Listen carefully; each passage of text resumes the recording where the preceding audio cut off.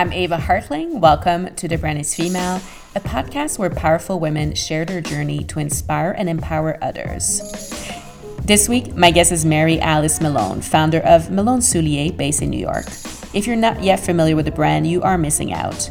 The elevated line of women's shoes was founded in 2014 in London and quickly rose to become a leading name in international luxury footwear. Stay tuned to hear Mary Alice's inspiring journey as a fashion entrepreneur. As always, if you like our show, don't forget to subscribe, rate, and review. It really makes a difference.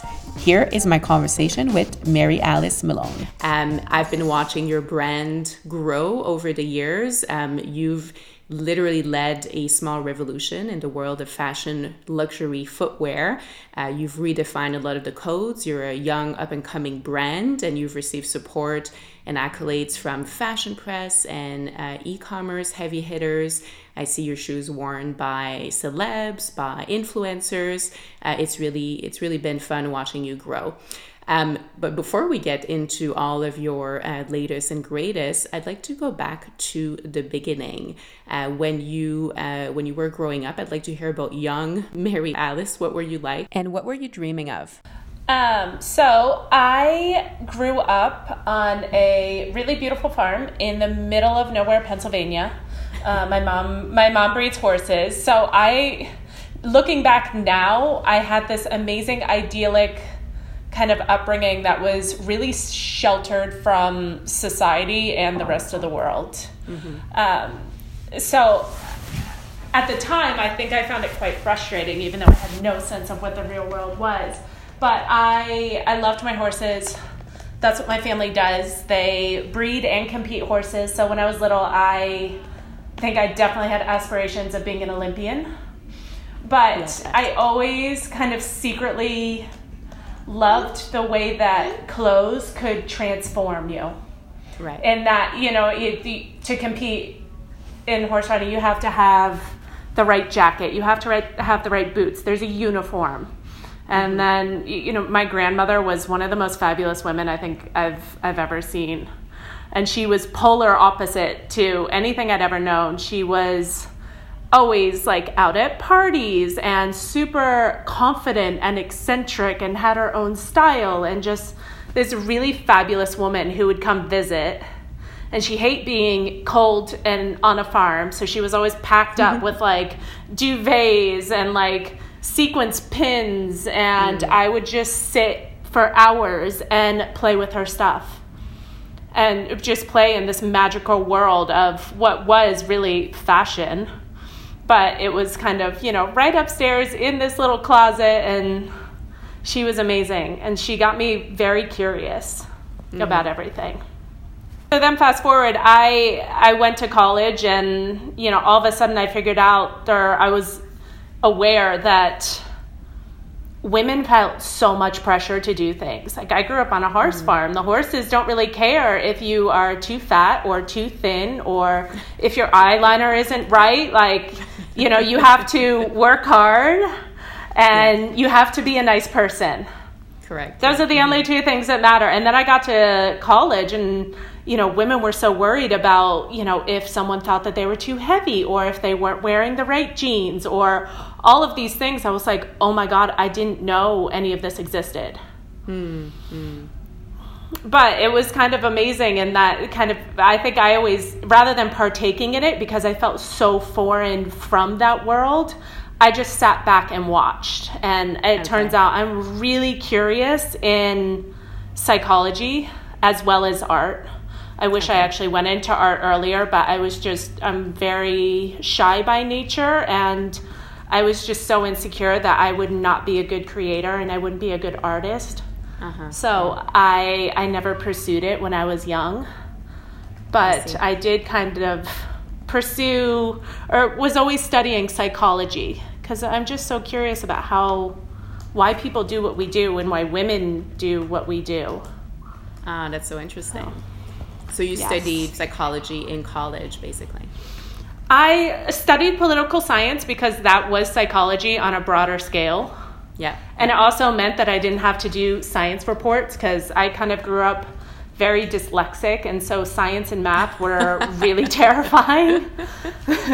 So political science was amazing because there's no right and there's no wrong. It's just the case that you can make for it, and it's still people and actions. I see. So. Yeah, that makes sense. So when did the shift to fashion happen? Did you start working in something related to political science, or did you figure out right away that design was appealing to you? I tried a few political science jobs, and it was not for me.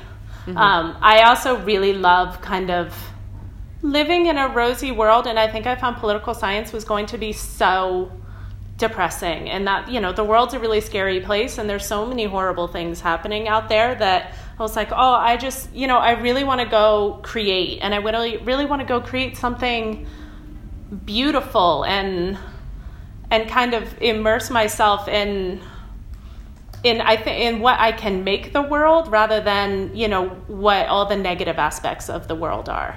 Yeah, that's so interesting. Yeah, go ahead. Well, I think the moment I kind of, you know, I got a thirst for traveling the world, and then all of a sudden, once I stopped riding and I had this kind of very disciplined lifestyle approach, I had to keep doing something with my hands. Mm-hmm. So then I went in to like take sculpture and furniture making, and then from there, that's when I kind of was like, oh, maybe I'm going to go into shoemaking, even though it seemed like the most random job at the time. Like, who makes shoes? Where do you even go to learn how to make shoes? Yeah. And usually it's men who make shoes. There's not that many women designers for luxury footwear out there. No, well, it turns out, like, I went to go make shoes, and, you know, I found a course that was amazing, and it's one of the best in the world.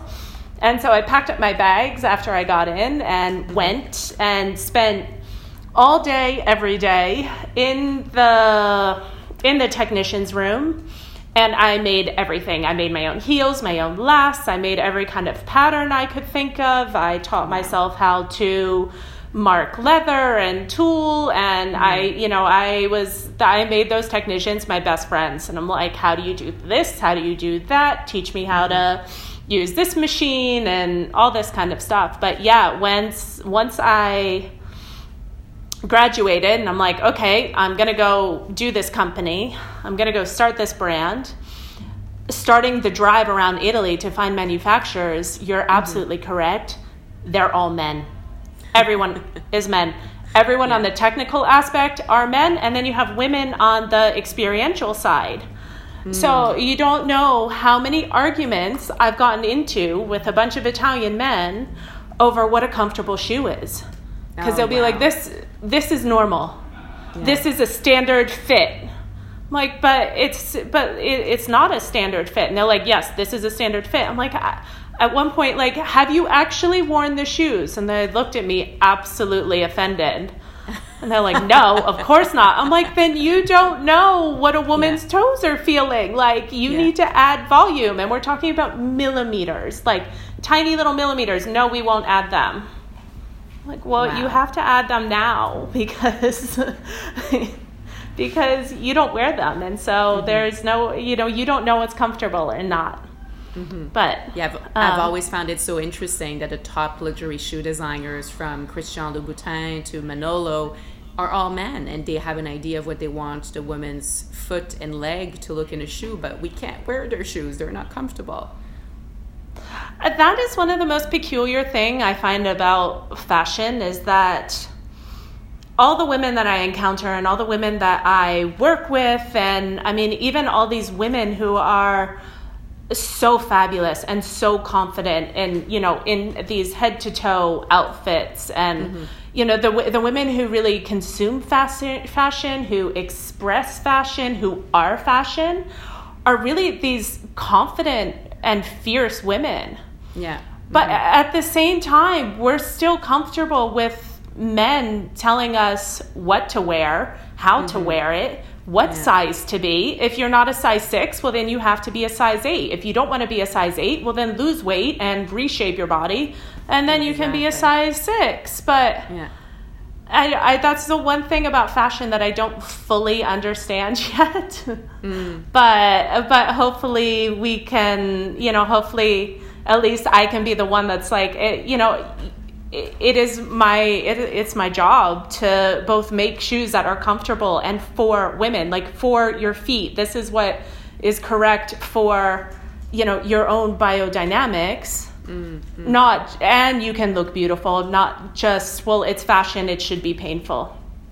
Exactly. Like we want to be able to run through the airport with our heels on, but they should also look good. We don't want to go all the way to comfort and function because, well, that would be sneakers. So it's really interesting that you're looking for the perfect in between. But tell me about, so you finally, I assume, were able to convince some Italian men to make shoes your way and to be able to deliver on your vision. So tell me about the start of Malone Souliers and building the brand and starting to actually market it and sell it. How did that go for you?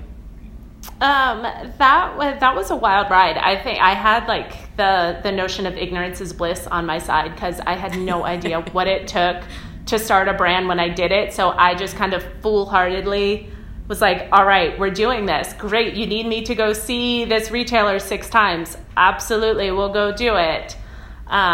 We were really lucky from the beginning that we had some companies, Bergdorf Goodman included, and then an incredible retailer in the Middle East that were like, right, we see your vision, we're on board, and we'll launch the brand. And then kind of slowly we all, we started putting together the pieces. I think for the first 3 years, I spent at least half of my time in the factories, which is one of my favorite parts of the job, but I guess it's not normal for a creative director to go to the factories. And I was there so much, I think the immigration officers pretty much knew my name. But it's one of, so that's good. Oh yeah, they did, thank God. But yeah, I really wanted in the beginning to make sure that the manufacturing and that the product was really beautiful and that we could kind of keep up with demand. Right. Yeah. Mm-hmm. So and that was a good problem to have, but you had a lot of demand from the get-go. So basically you had to scale up really quickly, I assume. Yes, we did. I mean, it's only been 5 years and we have like 250 points to 300 points of sale around the world. That's amazing. So it was a huge learning curve, kind of understanding how the collection needed to be everything to everyone. So not only did I have to make shoes that the woman in Beijing wants to wear, I also have to make shoes that the woman in LA wants to wear and the woman in Riyadh and Dubai. It has to kind of incorporate London, Paris, and like the whole rest of the world. And that was one thing that was very daunting, but was quickly like, oh my gosh, how can we be everyone to everything while still kind of being authentically ourselves? Right. At that point, when did it feel like you had that first moment of thinking, wow, this brand is actually going to work, people want to buy my shoes and my vision is right? Was there a key moment where you felt like, okay, this is actually going to work? In some ways, I still have a bit of that anxiety. I think that's the creative or kind of the artist in me, where every time there's a new collection coming out, I'm like, oh my gosh, I hope somebody likes my shoes.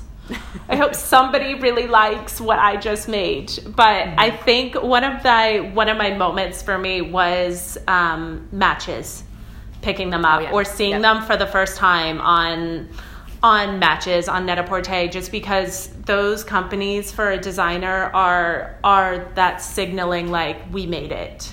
Yeah. Yeah. And that's actually where I first came across your brand. I think it was on Net-a-Porter specifically. And it was really refreshing to see something different on the market.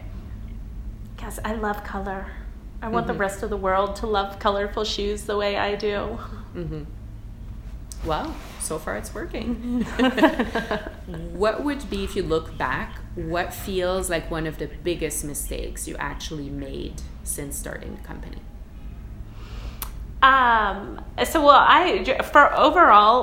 I kind of come from a martial arts background, and there's this kind of really profound saying, and that you win or you learn. And I don't really ever I see mistakes as a good thing, because especially if you can kind of crash and burn early and then keep moving forward, I see them as, I really do see them as when, like, it's part of the plan. Like, you're going to make mistakes, and hopefully you can, the whole point is to recover and keep being nimble. But I think as a woman who has a company and who is an entrepreneur, I think my ongoing biggest mistake that I'm trying to learn from is not being as confrontational as I should be sometimes, because it requires, when you have your own company, as you know, it requires you having some difficult conversations from time to time. And ultimately, even if I really do love having extremely amazing and qualified people around me, if the company makes a mistake, it's my fault. It's no one else's. At the end of the day, it's my fault. And so kind of getting used to and learning to have those conversations is always, it's a work in practice for me. I love that. I'm not confrontational by nature. I would love to just be like this sweet little artistic one that's in the corner. Well, and it's a classic when a man is being, forceful in business dealings, we call him a great leader, and a woman who's being, somewhat more aggressive than usual is called a bitch. So it's that fine line. You know what? Anytime I've been called that word before, there's always part of me that's like, oh, thank you so much. Like, I know you mean to weaponize that word, but no, that is such a compliment. Like, if you're slightly uncomfortable and offended by me, amazing. Like, I'm super proud of myself for that. I love that. What feels like one of your smartest moves, something that you would have been especially proud of? Could have been a decision or a call that you made, what felt like a success since you started the business? I think I've probably had a few. One of them would be the people I work with.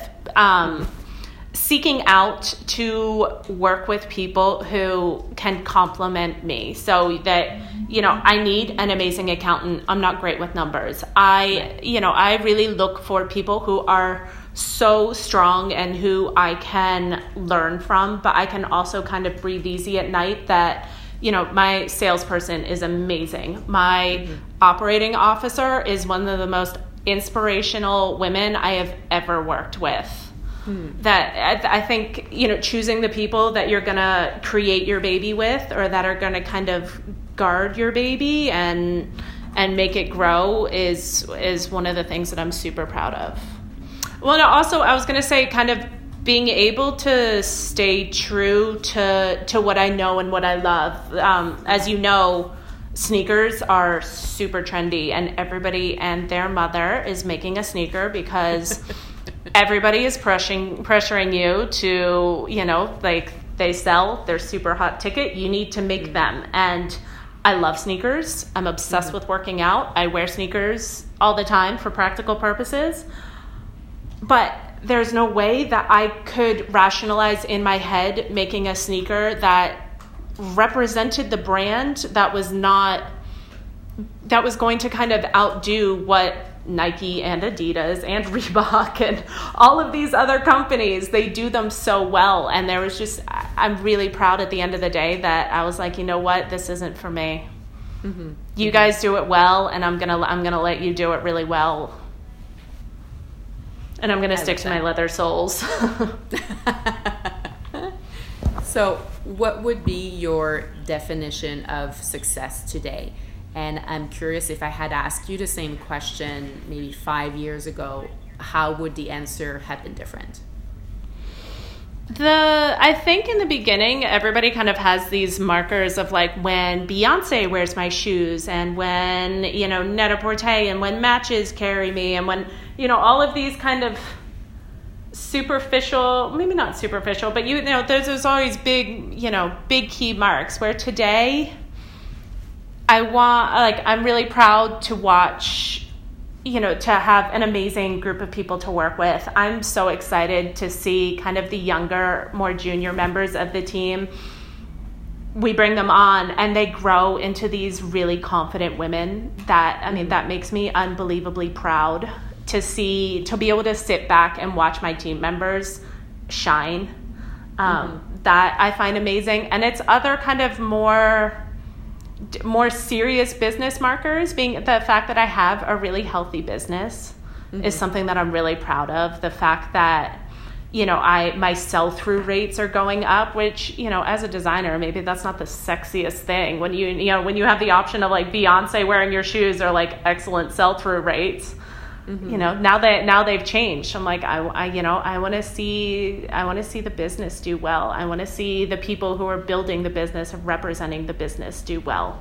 And then of course I'm also a new mother, so my family, like my daughter's taking her first steps kind of as we speak, and I love that. I don't know anybody that doesn't make them like sappy with proud tears the first time she picks up a crayon. Being so busy, being a new mom, running the company, do you believe in the concept of balance? Is that something that's achievable, or is it more about just keeping your head above water and trying to keep grounded in any way you can? I mean, there's no balance. I absolutely have no balance. Like, I work kind of 24/7. I'm on a lot of planes going everywhere, generally with my baby, which is the greatest privilege I have of kind of being a business owner, is that I get to bring my child absolutely everywhere. And then obviously when I'm not working, I am with her, and generally those things overlap. So no, I feel I have absolutely no balance, but I am so happy. I'm so passionate about what I do, and I'm so passionate about my baby and my company that I don't mind. I think my schedule is a little bit right now would make most people want to run and hide, and I'm like, how can I do more of both? Right. Like I'm so happy, but I do working out is a huge thing for me, and that is definitely what keeps me sane. And then also there are certain, like Sundays, I think you have to put the phone down and focus on family. Yeah. And a digital detox always feels good as well. So yeah. I love that idea. Yeah. What kind of leader are you? And if we asked your team, how would they describe your leadership? I think I'm still getting used to being a leader. It's still a work in progress. But I would hope that they would say I'm a collaborative leader. I really want to know everybody's thoughts and opinions, especially if you have a lot more experience than I do. Just because I own the company doesn't mean that I know everything. That's not true. I know very little in this world. So I'm very collaborative. I want to know what everybody's thoughts and opinions are, and ultimately, they're part of the company too. So I feel like they need to be represented in the decisions that are made. And if you had to give advice to younger women who want to follow in your footsteps, maybe having a career, in design or luxury or fashion, what would your top, tips for them be? What should they focus on? Relentlessness. I'm really fortunate that I get to work with a lot of Italian women. And one thing that I am always maybe learning and observing from them is that they just keep going. And if plan A doesn't work, then plan B. Then plan B doesn't work, well, then let's do plan C. Like, if you want something, you just have to keep going. And if an email doesn't work, then you call someone. And if they didn't call you back, then you call them again. Like, if you really want something, you need to, I think as women culturally and in general, we need to stop asking permission. Even if it is permission from yourself. I mean, definitely if it's permission from anybody else, stop asking permission. If you really want something, just go do it, and do not not stop. If someone tells you no, then that's okay, fine. Maybe you're not the person for me, but I'm going to keep going. Right. Grit. Did you at any point think of leaving the fashion industry to do something else entirely? And I actually know that you stepped away from the business for a little while and then came back. So I'm curious to know about that transition. Yeah, so I stepped away during, like, right at that moment when I was kind of when I was about to have my baby. And so that's a really transformative time in a woman's life. And I kind of wanted to give myself a little bit of space to understand what I wanted and needed to be as a mother. And I know most women kind of probably have this slight anxiety of like, do I want to be a stay-at-home mom, or do I want to work, or how motherhood it creates you. And when I actually got to the moment, I am really happy to say that it made me want to work 10 times harder. That's fantastic. I was literally doing work emails from the hospital bed. Oh no. Which is maybe I should have taken a few days off, but I wanted to allow some space to kind of to know, you have to give yourself space as a woman, I think, to know, to go have a baby, to let it be an amazing opportunity, and to let it be an amazing experience, and the birth of you and the birth of your child. So, right. But I got a lot of people to prove wrong. I have to prove a lot of things probably for my child. So I'm very happy with how everything transpired. And if you did leave the fashion industry at some point, what would you be doing if it wasn't footwear or fashion? I have a profound love for kind of health and wellness and training. My husband is a martial artist, and for a while I was competing in all my free time between work before the baby, when you actually have free time. So I really love, for the same reasons that I love making shoes. I really love kind of the body, how it works. So I think if I wasn't dressing it, then I would be interested in kind of, in how to heal it and keep it healthy. I love that. Well, it's interesting that you've integrated the two together, because you're designing shoes that you want women to feel comfortable in.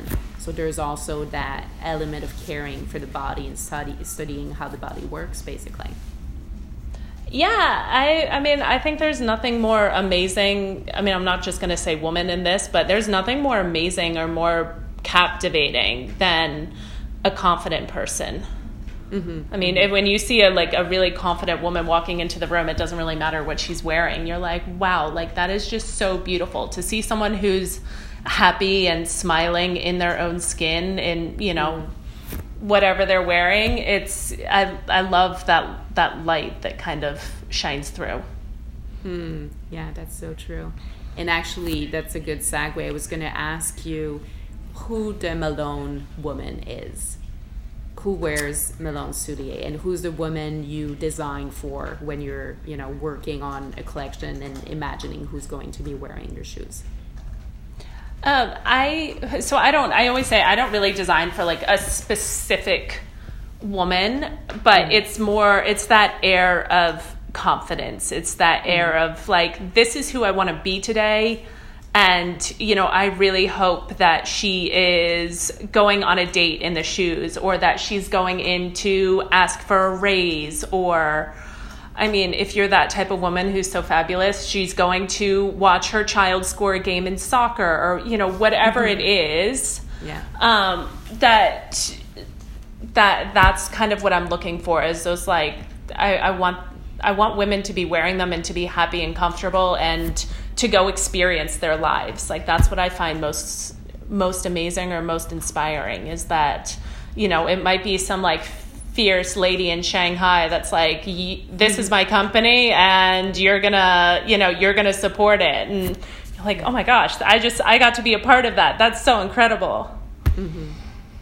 And it's interesting that shoes are one of those accessories that really kind of represent, it's a power item in a woman's wardrobe, right? If we have one of those tough meetings, we go for the killer shoes, or we have a special evening out and there's that shoe that we know is going to make us feel powerful.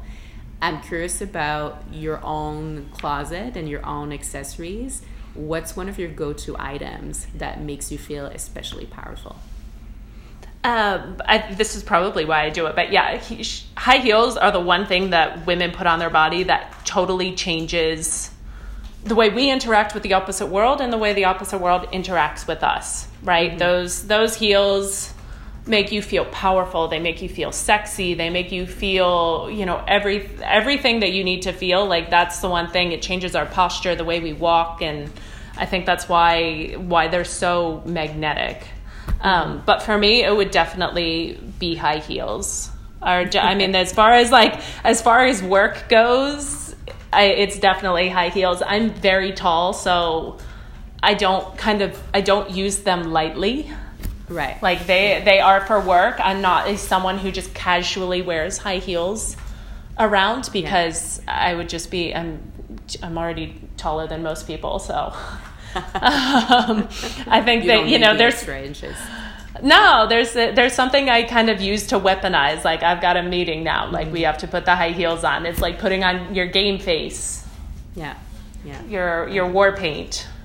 Yeah. Is there a book that you've read at any point, and it could be fiction, it could be a business book, whatever it is, biography? Is there something that you read that's deeply marked you or influenced you? Yes, this is going to be kind of a strange answer, but I think Chris Ryan's book "Sex at Dawn" was that book. I think I could reread it several times. I use psychology as an inspiration, and so this book kind of talks about the anthropological aspect of mating. And when he looked at it is kind of amazing in that from an animal interactive standpoint, not, it's all void of culture. Women hold such an upper hand in mating as humans, as animals, that when he actually put it all down on paper, I was like, this is amazing.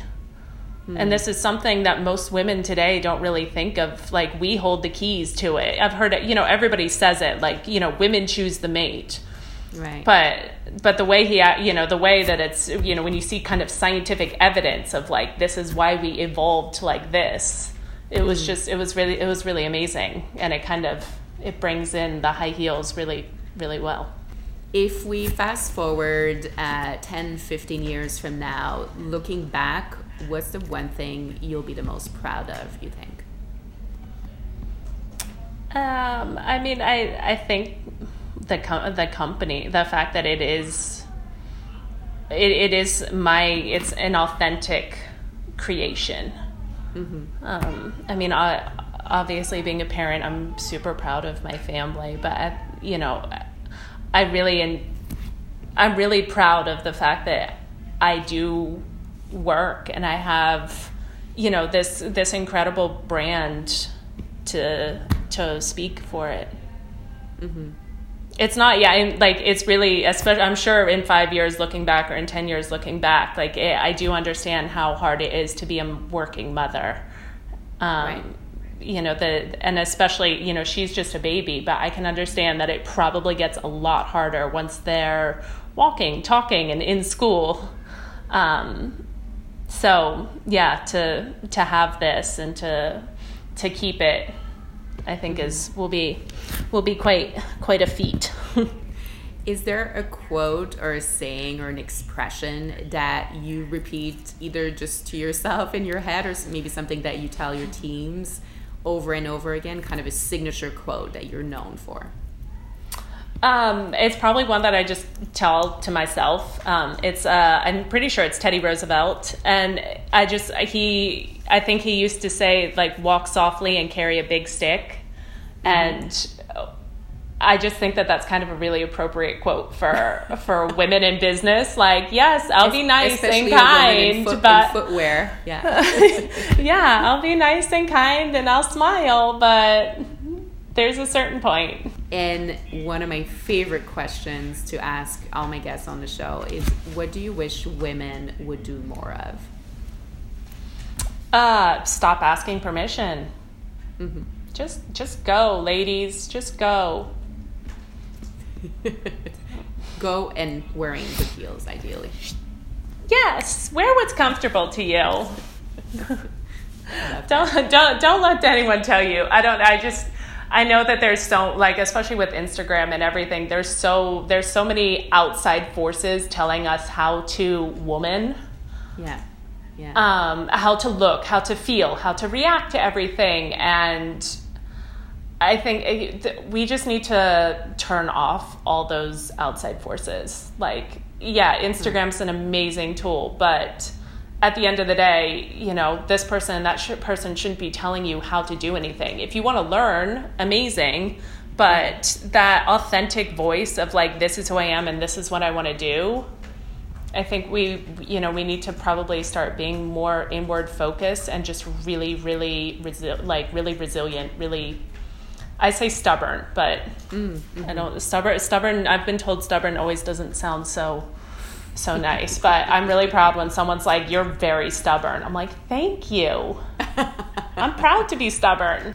I was asking about, what you wish women would do more of, and I want to ask you, because we're getting to the end of the year and 2020, it's just around the corner. What is so something scary that, I know, right? I can't believe we're already here. What is something you want to do more of next year, as we are in that time where we set resolutions for ourselves? I know this sounds really selfish, but sometimes it's a little bit necessary. I would love to have a little bit more me time. Mm-hmm. I travel a lot for work, which feels very 24 hours, and I'm always there for everybody else, and my job is always to be there for everybody else, whether it's solving problems or supporting or developing or, collections and all this kind of stuff. And then as a mother, you are 24/7, always so open and there for the babies. Mm-hmm. But, sometimes you can't draw from an empty cup. Mm-hmm. And so I know it's something that feels horribly guilty to me, because if I do have a spare time, even if it's like 20 minutes to take a shower, I will spend that time with the baby. And sometimes, I don't get to shower, but even if it is like taking 20 minutes to go do something, I would like to do that. And I would like to not feel guilty about it, because I think that's maybe the biggest thing, is to stop feeling guilty for taking a little bit of time for yourself. Yeah. Unfortunately, women in general, we're not too good at that. No. Turns out we're not.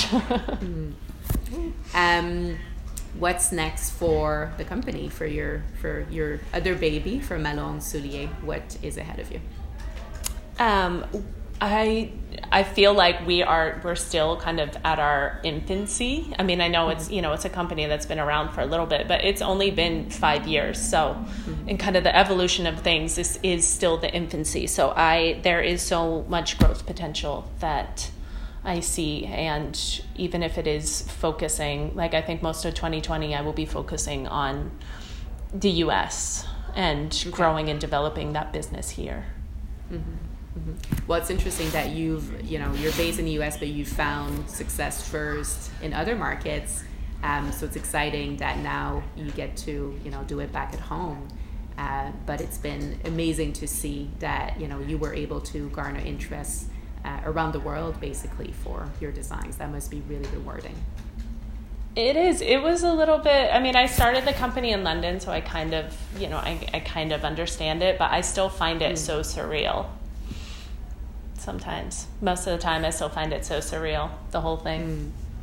So I'm incredibly lucky. Well, I wish you the best with the company and with the baby, and with finding a little bit more time for yourself while not feeling guilty for the new year. It was an absolute pleasure speaking to you. I'm a big fan of the brand, and I love your story. So wishing you all the best, and thank you so much for speaking to me on The Brand is Female today. Oh, thank you so much. It's been incredible. Thank you. I hope you enjoyed today's episode, and if you did, as always, don't forget to subscribe, rate, and review. It really makes a difference. Follow us on Instagram at The Brand is Female. Meanwhile, I'll be back in less than a week with our last guest of the 2019 season. Thank you so much for listening.